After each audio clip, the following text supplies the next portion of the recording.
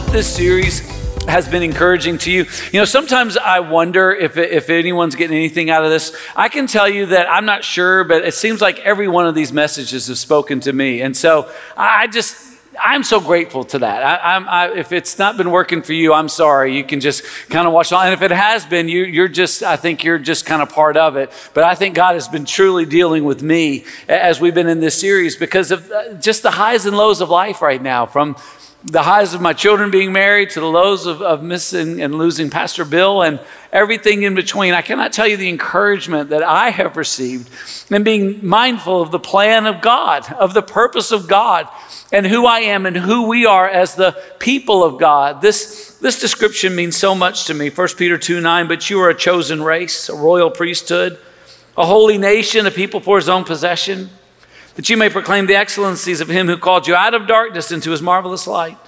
Once you were not a people, but now you're God's people.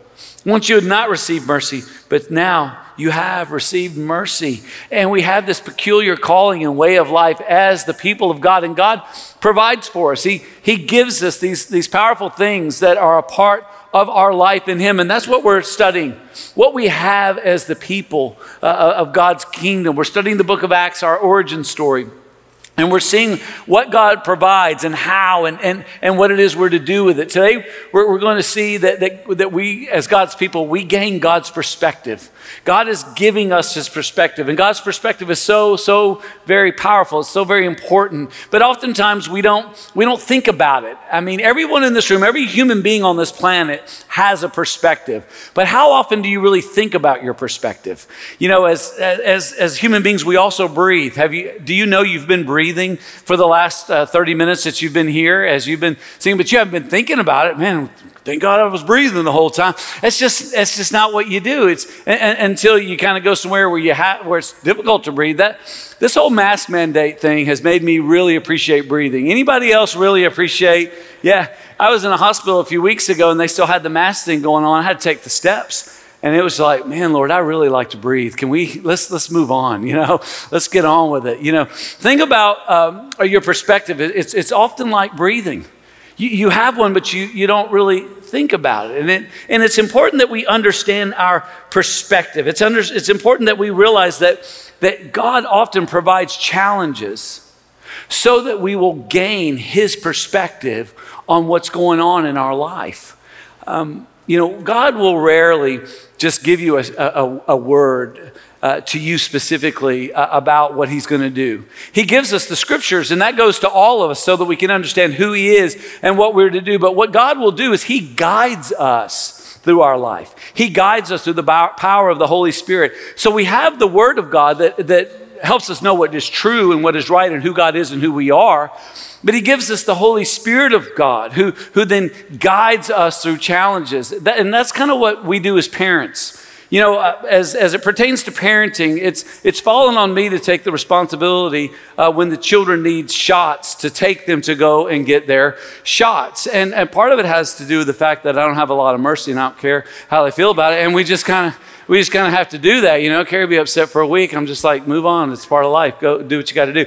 But, one of the things that I would often do is remind them that good girls and good boys get M&Ms, and that helps a lot. That helps a lot. But, as they would pull out the needle and they were like, wait a minute, how do we sign up for this? It's just part of it. Trust me. You know what I would tell my children? Don't look at the needle. Look at me. Don't look at the thing you're afraid of. Look at me. I love you. And this is happening by my permission because it's what you need and it's what is good. And that's what our Heavenly Father says. Don't look at your pain. Don't look at your challenge. Don't look at your difficulty. God says, keep your eyes on me. Focus on the Lord. And the Lord will remind you that he loves you and he's got a plan for what you're doing. Now, it's amazing what happens in these times of challenges. I remember when Asher was a little guy, he had to get some blood drawn. And he didn't know what he was doing. We went, they popped him up in this chair, and all of a sudden they start doing all this stuff, and he's looking at me like, you're going to let them do this? And so they pull out a band, and they strap it on his arm. He said, what are you going to do with that? And they said, well, we're going to get your veins to raise up. What are veins? Before they could answer the question, they pulled out a needle. He said, what you going to do with that? And they poked him with it. He said, why'd you do that? And then blood started coming out. He said, is that my blood? These are all good questions. You know, when you're in the midst of pain, you know, these things come at you. His best question was after they put it in the little vial, he said, "You going to get that back to me?" And then we had a whole other discussion on of God's provision. When things are taken away, the Lord replaces. He's an amazing God. But through it all, I was saying, Asher, look at me. Asher, this is right. This is a good thing. And I was trying to alter his perspective so that he would see things through my eyes. And that's what God's always doing with us. He's always saying, guys, look at it through my lens. Look at it from God's perspective so that you can see what is true and you can endure appropriately. And that's what our text helps us do today.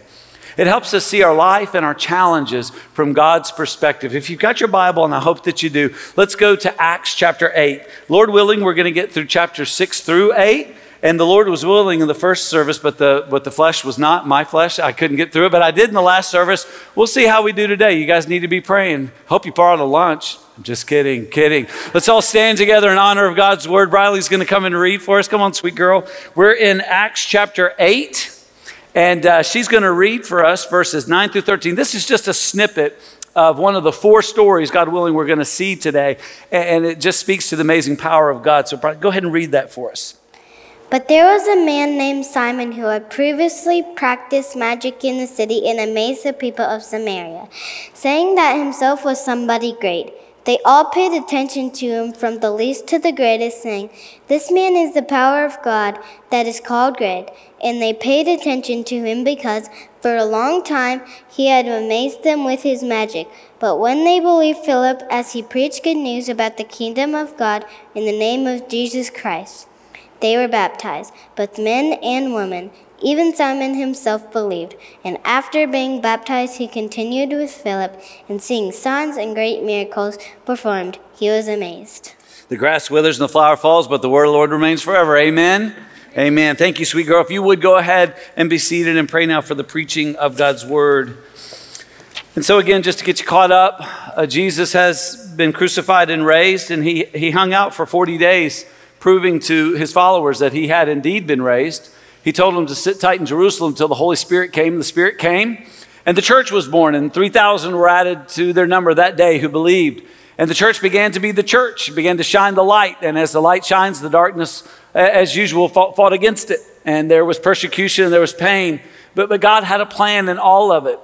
When we get to chapter 6, there's a pretty rapid pace that begins to pick up in the book itself. And what we begin to see is pain internally and externally. And all of this was a part of God's plan, of course. We see the church beginning to divide. We also see Stephen seized and then killed. And then we see the church doing what the church was supposed to do. Now, what was the church supposed to do? What was the assignment God gave? Go back real quick to Acts chapter 1. Go back to the very first chapter of Acts. And let's be reminded again of what it is Jesus told the church to do. He said, I want you to sit tight here in Jerusalem. The Holy Spirit's going to come. And then they were to do something that they had not yet done up to chapter 6. This is Acts chapter 1, verse 8. Should be underlined in your Bibles. But you will receive power when the Holy Spirit has come upon you. And you will be my witnesses. Look where? In Jerusalem and all Judea. They'd done that. And Samaria, they hadn't done, and to the ends of the earth. Now, when we don't do what God calls us to do, God changes our circumstances so that we'll see them from his perspective and get on with what he has demanded. When we're sitting on our hands, when we ought to be waving them and being active, God has a way of getting us up and getting us going. That's what he was doing here. There was a challenge that was being allowed by God so that the church could accomplish the purpose that the Lord had saved it for. And we need to understand that in these challenges, there are great blessings. There was a man in our church years ago who was busy and active, but he experienced a medical emergency that had some long-term limitations. And it was interesting to watch him over years. He began to be a man of great prayer, as he began to be a man of great contentment and gratitude. And it changed his life. The challenge he would have never wanted, it wouldn't want on anyone else. But the change that happened in his heart and in his life, it was a huge help to him. And I'll never forget him saying this a year or so after the event. He said, I know it sounds crazy, but this has helped me way more than it has hurt me. One of the things that we realize when we see our life from God's perspective, that God has a way of helping us way more than the things that hurt us. That yes, there's things that are going to hurt. But here's what we can know. The help that we need from that hurt is always necessary and it's always best. And the hurt we feel is nothing compared to the help that we gain. Remember this, I've said it before. If God allows it, it's necessary. If God withholds it, it's not needed. If God allows it, if he allows pain and loss and suffering, it's necessary. It's necessary to the plan and the process of making you more of what it means to be the people of the kingdom of God. If he withholds it, if he says no to your prayer, it's not needed. God has something else going on. And the hurt that you're going to feel is going to be matched by a blessing of the help that comes. And it's important that we see that we see our lives from that perspective, that we live our lives from God's perspective. And that's what our text helps us to do. And so today we're going to look at 4 particular challenges. And we're going to see how they provide blessings to God's people when they saw them from God's perspective. And so write down and remember these 4 things. The first one is this. From God's perspective, contention is an opportunity to unify the church. Contention, conflict, difficult relationships. This is an opportunity. And God uses it because we're peacemakers, because the peace of the gospel is at work in our midst. And so if you would, go back to chapter 6, verse 1. And as we read this, I know there may be some who would think, well, this is not a big deal. I mean, this easily could have been fixed. Why would this divide the church? Friends, we need to always be very careful about the importance of the unity of the church. And we should never take division within the church lightly. We must always work to protect the unity of the church, and that we be a people who love God and love one another and deal with the difficulties that come from misunderstanding and even wrong. Even there's forgiveness and there's peacemaking. So let's look at what's happening to the early church. In Acts chapter 6, verse 1, it says, "Now in these days, when the disciples were increasing in number," now notice what was happening. Good things. Church was growing. There was vitality. There was health. And yet there was difficulty. Why? A complaint by the Hellenists arose against the Hebrews because their widows were being neglected in the daily distribution. Now, who are the Hellenists? The Hellenists were basically Greek Jews. These are Jews who were raised outside of Jerusalem and Judea and that area. And their primary language was not Hebrew, and their primary culture was not Hebrew. It was primarily, it was Greek, and they spoke Greek, and they were more familiar with Greek customs. Now the Hebrews, they spoke Aramaic, and they were way more familiar with the Hebrew customs, and they lived out of those Hebrew customs. And so it's not surprising that people with 2 different languages would not communicate well. It's not surprising that people who had different rhythms and ways of enjoying life may not connect. And so there was this unintended consequence and most probably an unintentional oversight by the Hebrews not caring for these Hellenists. Now, what God did was amazing. It's what God typically does to those who are willing to serve his purpose and rather than theirs. Rather than allowing a situation to create more division, there was a means by which unity could be restored and health could happen. See, what happened up to this point is that the apostles were doing everything. They were making sure everybody was fed. They were making sure everyone was taught. They were doing all the healing. But that's not the way God intended the church to be. God intended his church to be a single body with everyone doing their part. And so God created the office of deacon. And it's interesting that here we are on the day of affirming deacons, that we would be studying the text where the beginning of the ministry began.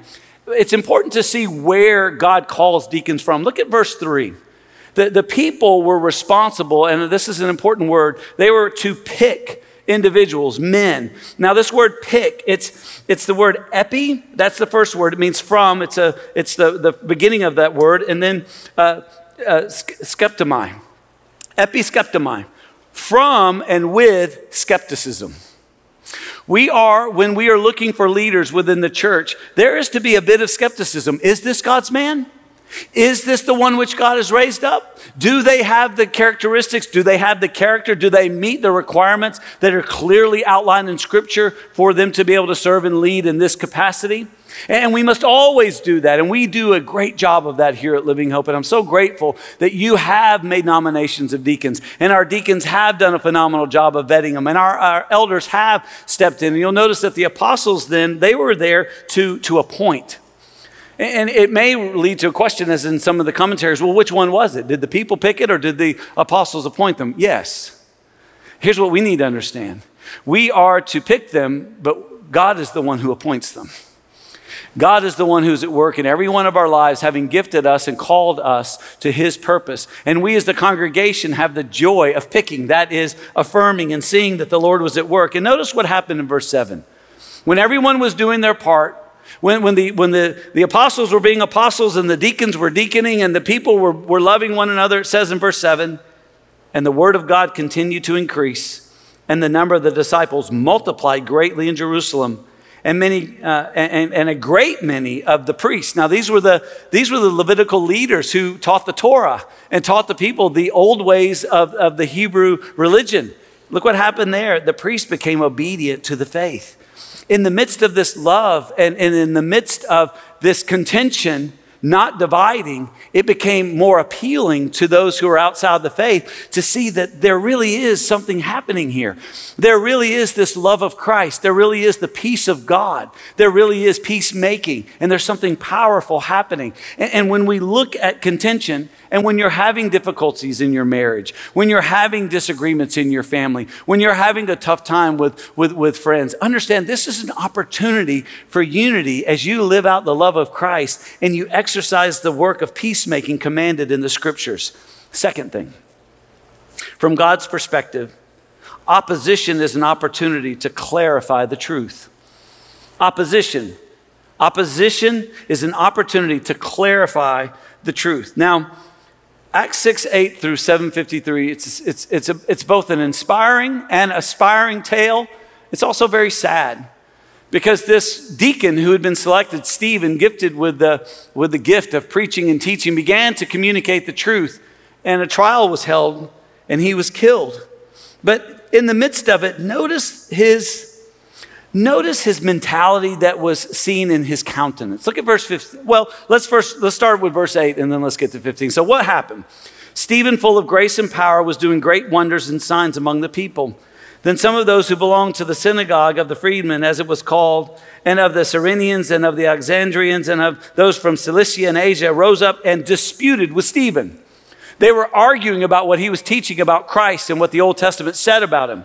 Now, I love the way it describes the fact that Stephen had wisdom from the Spirit of God. And the same Spirit of God who lived in Stephen lives in those of us who believe. And that wisdom allows us to understand the Word of God so that we can articulate it and we can help others to know what it means. So as these were fighting against him and making charges against him, notice his countenance. Go to verse 15.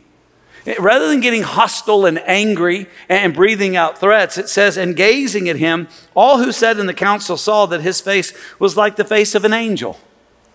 Now how, with his life being threatened and people telling lies about him, attacking him, how can he have such calm and peace? Friends, when the truth is on your side, you have every reason to be confident. When there's love in your heart, not only for God, but for those who are attacking you, you can't help but have calm. When there's the power of the peace of God, and you have the capacity to tell the truth that brings about the peace, you can't help but have a countenance that communicates well what God has done and what God is doing.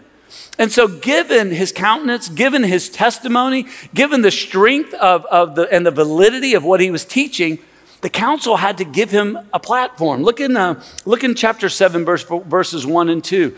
A platform was given for Stephen to preach. And the high priest said, "Are these things so?" And Stephen said, "Brothers and fathers, hear me.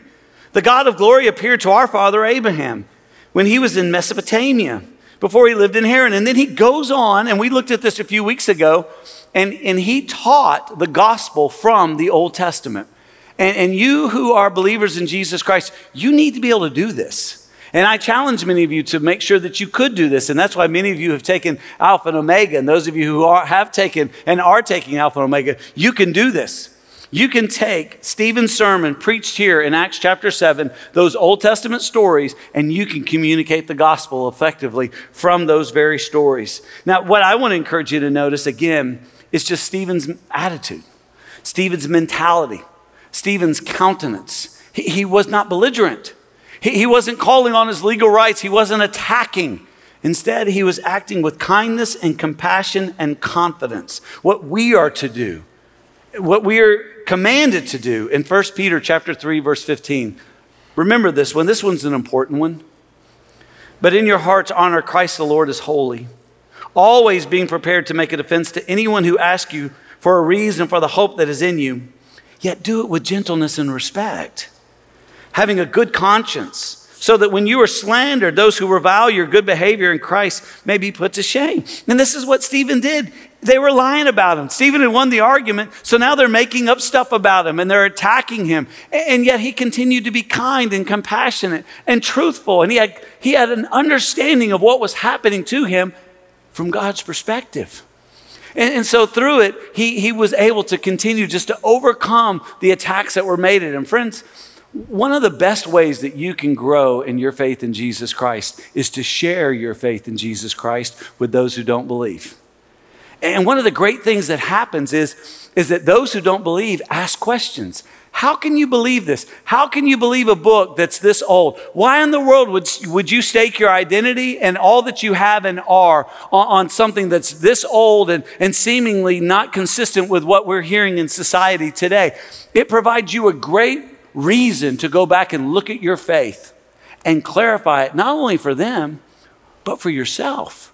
That's one of the great things about my faith that I've enjoyed so much, is the opportunity to speak with those who don't believe, to answer their really good, hard questions about why the gospel is true. And what it has done for me, it has provided clarity for why I believe and what I believe. And that's what is needed today. God's people, we need to know what we believe. We need clarity. So what's God going to do? He's going to provide opposition. And we need to see it from God's perspective as the blessing that it is. Third thing, from God's perspective, persecution is an opportunity to multiply disciples. And that's what was happening, is from the life of Stephen being lost to the work of God's people, then going out into the areas where God had commanded them. Now, when you read chapter 7 and 8, and I would encourage you to take some time and just sit down and read chapter 7 and 8 and see the persecution that broke out. We should not pray for this. This is not something that we should seek as Christians, but friends, this is also something that we should not fear. Do not fear persecution. Do not fear what people will say and possibly do. Do not fear. Don't put your eyes on those. Put your eyes on your Father. Put your eyes on God, trusting that He has a plan for the persecution that you're going through, that we are going through, that we will go through. Now, the question has to be asked, why does the church typically grow faster and larger in cultures where the church is persecuted? There's a lot of reasons, and I've studied many of them. I think three of the big reasons is this. First of all, when there's persecution, the congregation, people of the church, get serious about their responsibility to God. Sadly, right now in our congregation, we don't have a majority of our people very serious about their responsibility to God. Not all are giving financially, very few are praying faithfully, and a majority do not attend every single Sunday, even though they can and should. Why is that? It's not taking it seriously enough. But I tell you what, hit some persecution, all of a sudden we need to have extra services, more prayer meetings, more of the things that are about the kingdom of God. And that's what's happening in places like China and Iran and Africa. By the way, where it is most difficult to be a proponent of Christianity, that's where it's growing the fastest. Why? Because not only are the people of the churches taking greater responsibility, they're praying.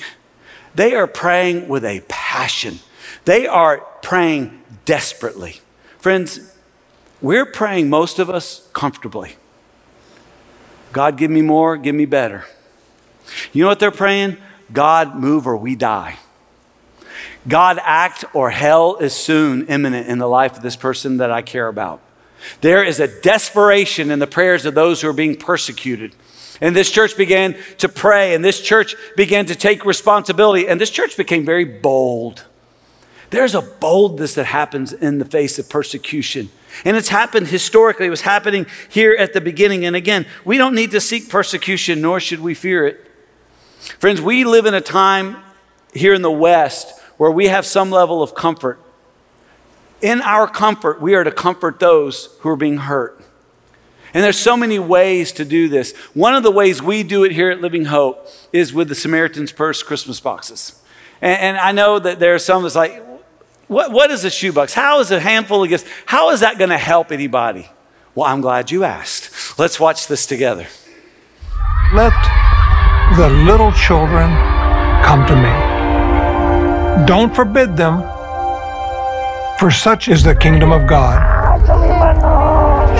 Assuredly, I say to you, whoever does not receive the kingdom of God as a little child will by no means enter it.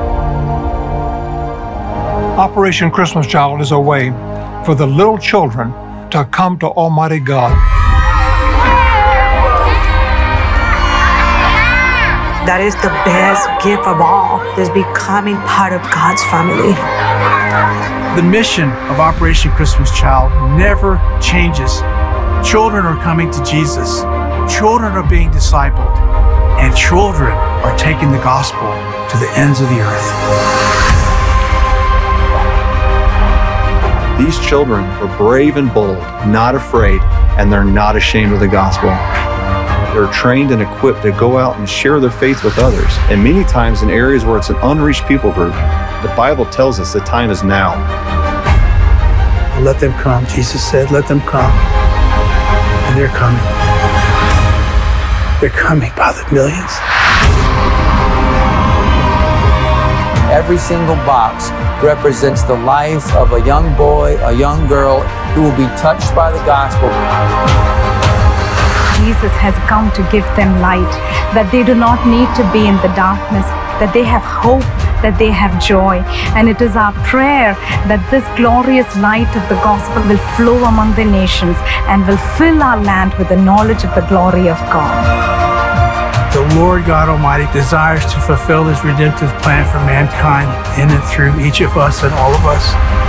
All of us are children of God.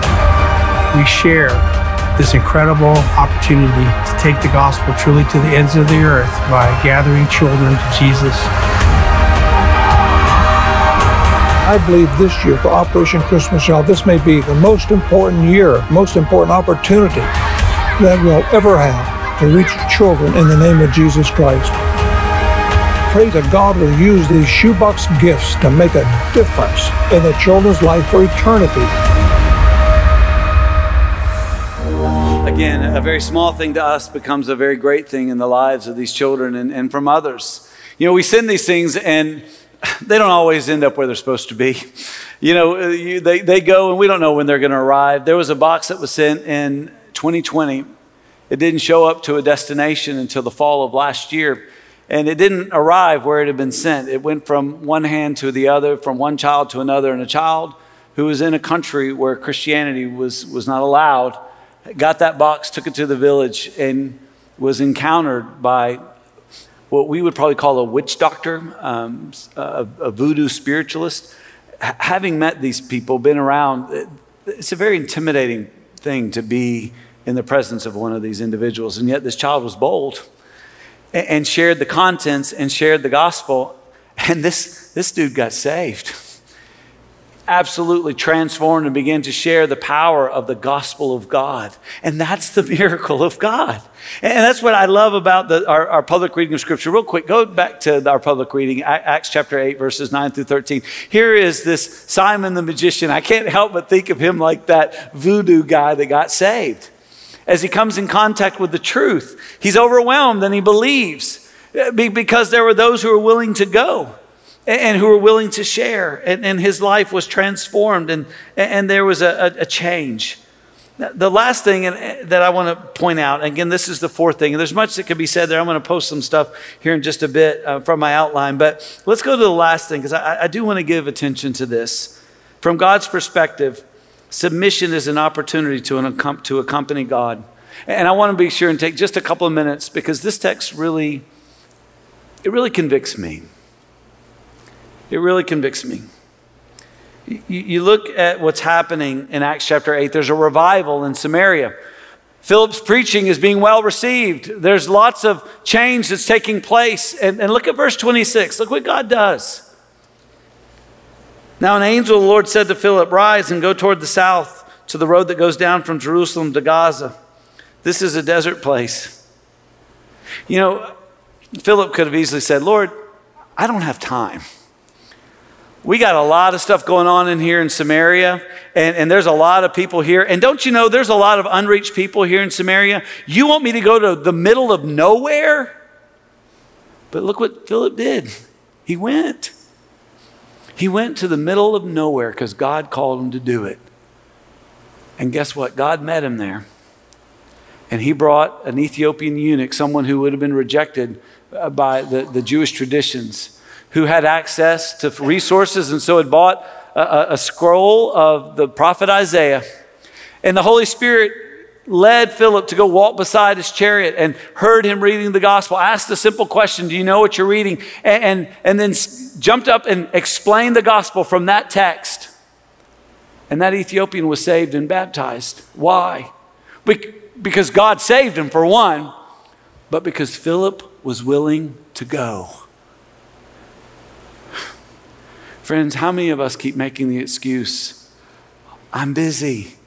There's a lot of people to reach here in Bowling Green. There's plenty of people to reach here in North America." Friends, God is calling us to go. Some of you are supposed to go to the Black Sea this year. Some of you are supposed to go to West Africa this year. Some of you are supposed to go to Western Europe this year. Some of you are supposed to go to Thailand. Some of you are supposed to go to some dark places in our state and in our country. But here's what many of you are going to do. You're going to miss the opportunity. Why?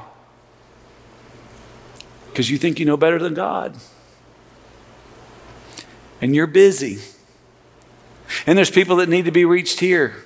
And both of those things may be very true, and I'm sure they were true of Philip, but they didn't keep him from obeying God. Friends, obey God.